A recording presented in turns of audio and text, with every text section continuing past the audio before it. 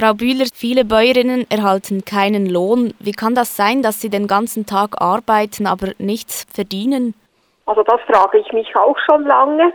Und deshalb sind wir sehr froh, dass das Bundesamt für Landwirtschaft das in der Vernehmlassung für die Agrarpolitik 22 plus erstmals berücksichtigt hat, dass eine genügende soziale Absicherung für Frauen, die in der Landwirtschaft tätig sind, vorgesehen ist.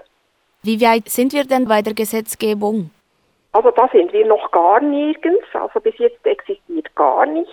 Aber es ist jetzt vorgesehen und ich bin guter Dinge, dass eine soziale Absicherung, die ja auf einem definierten Lohn basieren muss, so ist unser System in der Schweiz, dass das wirklich auch berücksichtigt wird. Wenn das nicht abgeschlossen wird, können die Direktzahlungen gekürzt werden. Es braucht einfach einen Druck, sonst geschieht leider nicht sehr viel. Können Sie denn einschätzen, wie viele Bäuerinnen ungefähr keinen Lohn bekommen? Also es ist so, das betrifft ja Ehefrauen von Landwirten. Ganz viele dieser Frauen, die arbeiten außerbetrieblich, aber es gibt auch rund 35.000 Frauen in der Schweiz, die wirklich auf den Höfen arbeiten und davon sind gut 3/4 arbeiten ohne Lohn. Und weshalb gilt die Bäuerin dann nicht als selbstständig erwerbend? Ja eben, sie könnte es auswählen, ihr System, aber sie muss es selber machen, sie muss es selber veranlassen, sie muss das selber mit ihrem Partner aushandeln und das ist einfach schwierig, weil das dann als ein Misstrauensvotum gewertet wird vom Partner häufig und deshalb braucht es einfach eine Verbindlichkeit, dass sie ein Modell auswählen müssen.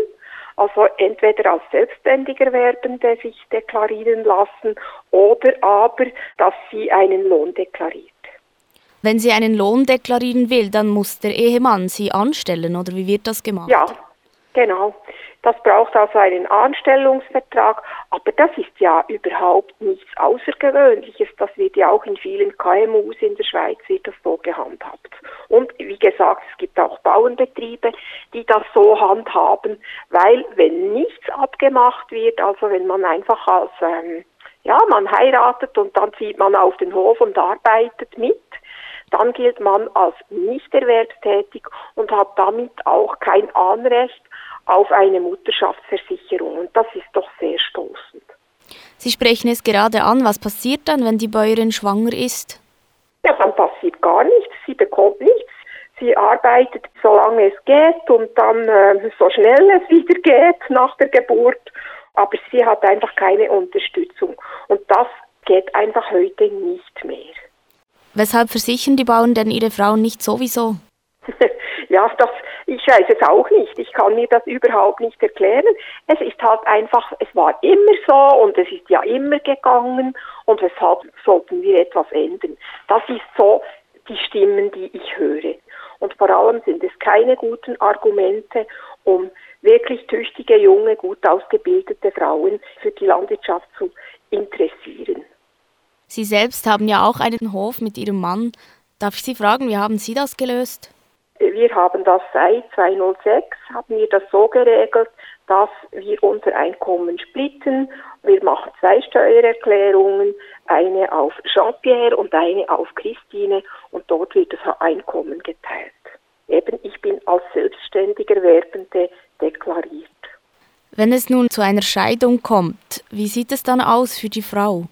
Scheidung, das ist ja immer eine ganz, ganz leidige Geschichte und das nicht nur in der Landwirtschaft und auch außerhalb der Landwirtschaft beinhaltet das ein Armutsrisiko. Aber der ganz große Unterschied zu KMUs, wo wir ja sehr uns auch immer wieder vergleichen oder vergleichen lassen müssen, gibt es einen großen Unterschied.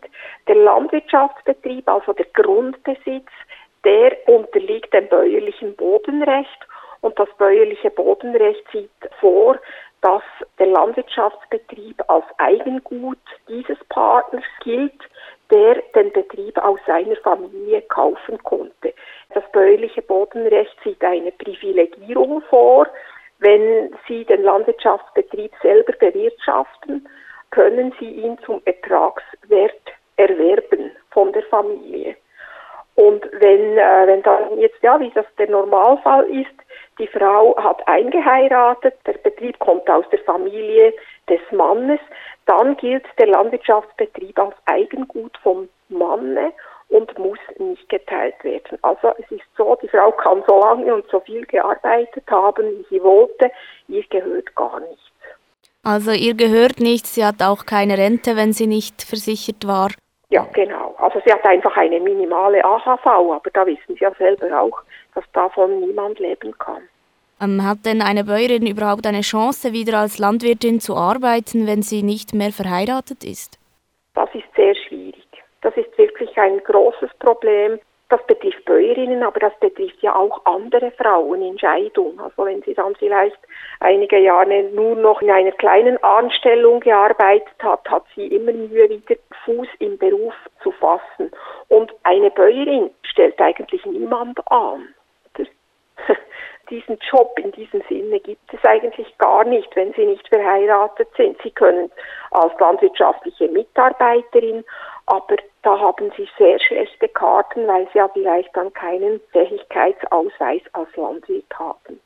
Empfehlen Sie denn den Bäuerinnen am 14. Juni zu streiken? Absolut. Die Frauensolidarität, die ist ganz, ganz wichtig und zwar für alle Frauen, seien sie jetzt gut verdienend oder weniger gut verdienend.